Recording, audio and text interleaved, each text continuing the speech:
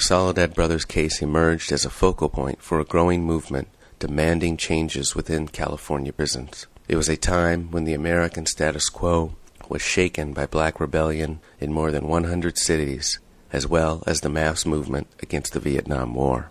These ideas were developed against the backdrop of progressive revolutions transforming the globe.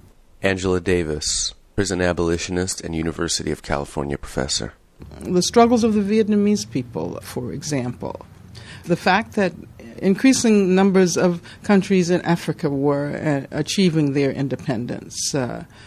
And today people tend to think about the movements of the 60s as movements that were very separate, nationalists, racially defined, because they're looking at them through the lens of what is generally considered to be identity politics today.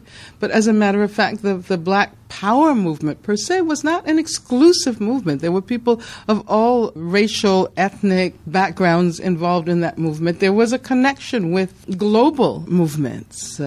And there was a connection with the Young Lords, the Brown Berets, the American Indian movement. We were part of a global revolution. There was no question about the importance of making those connections and building those bridges.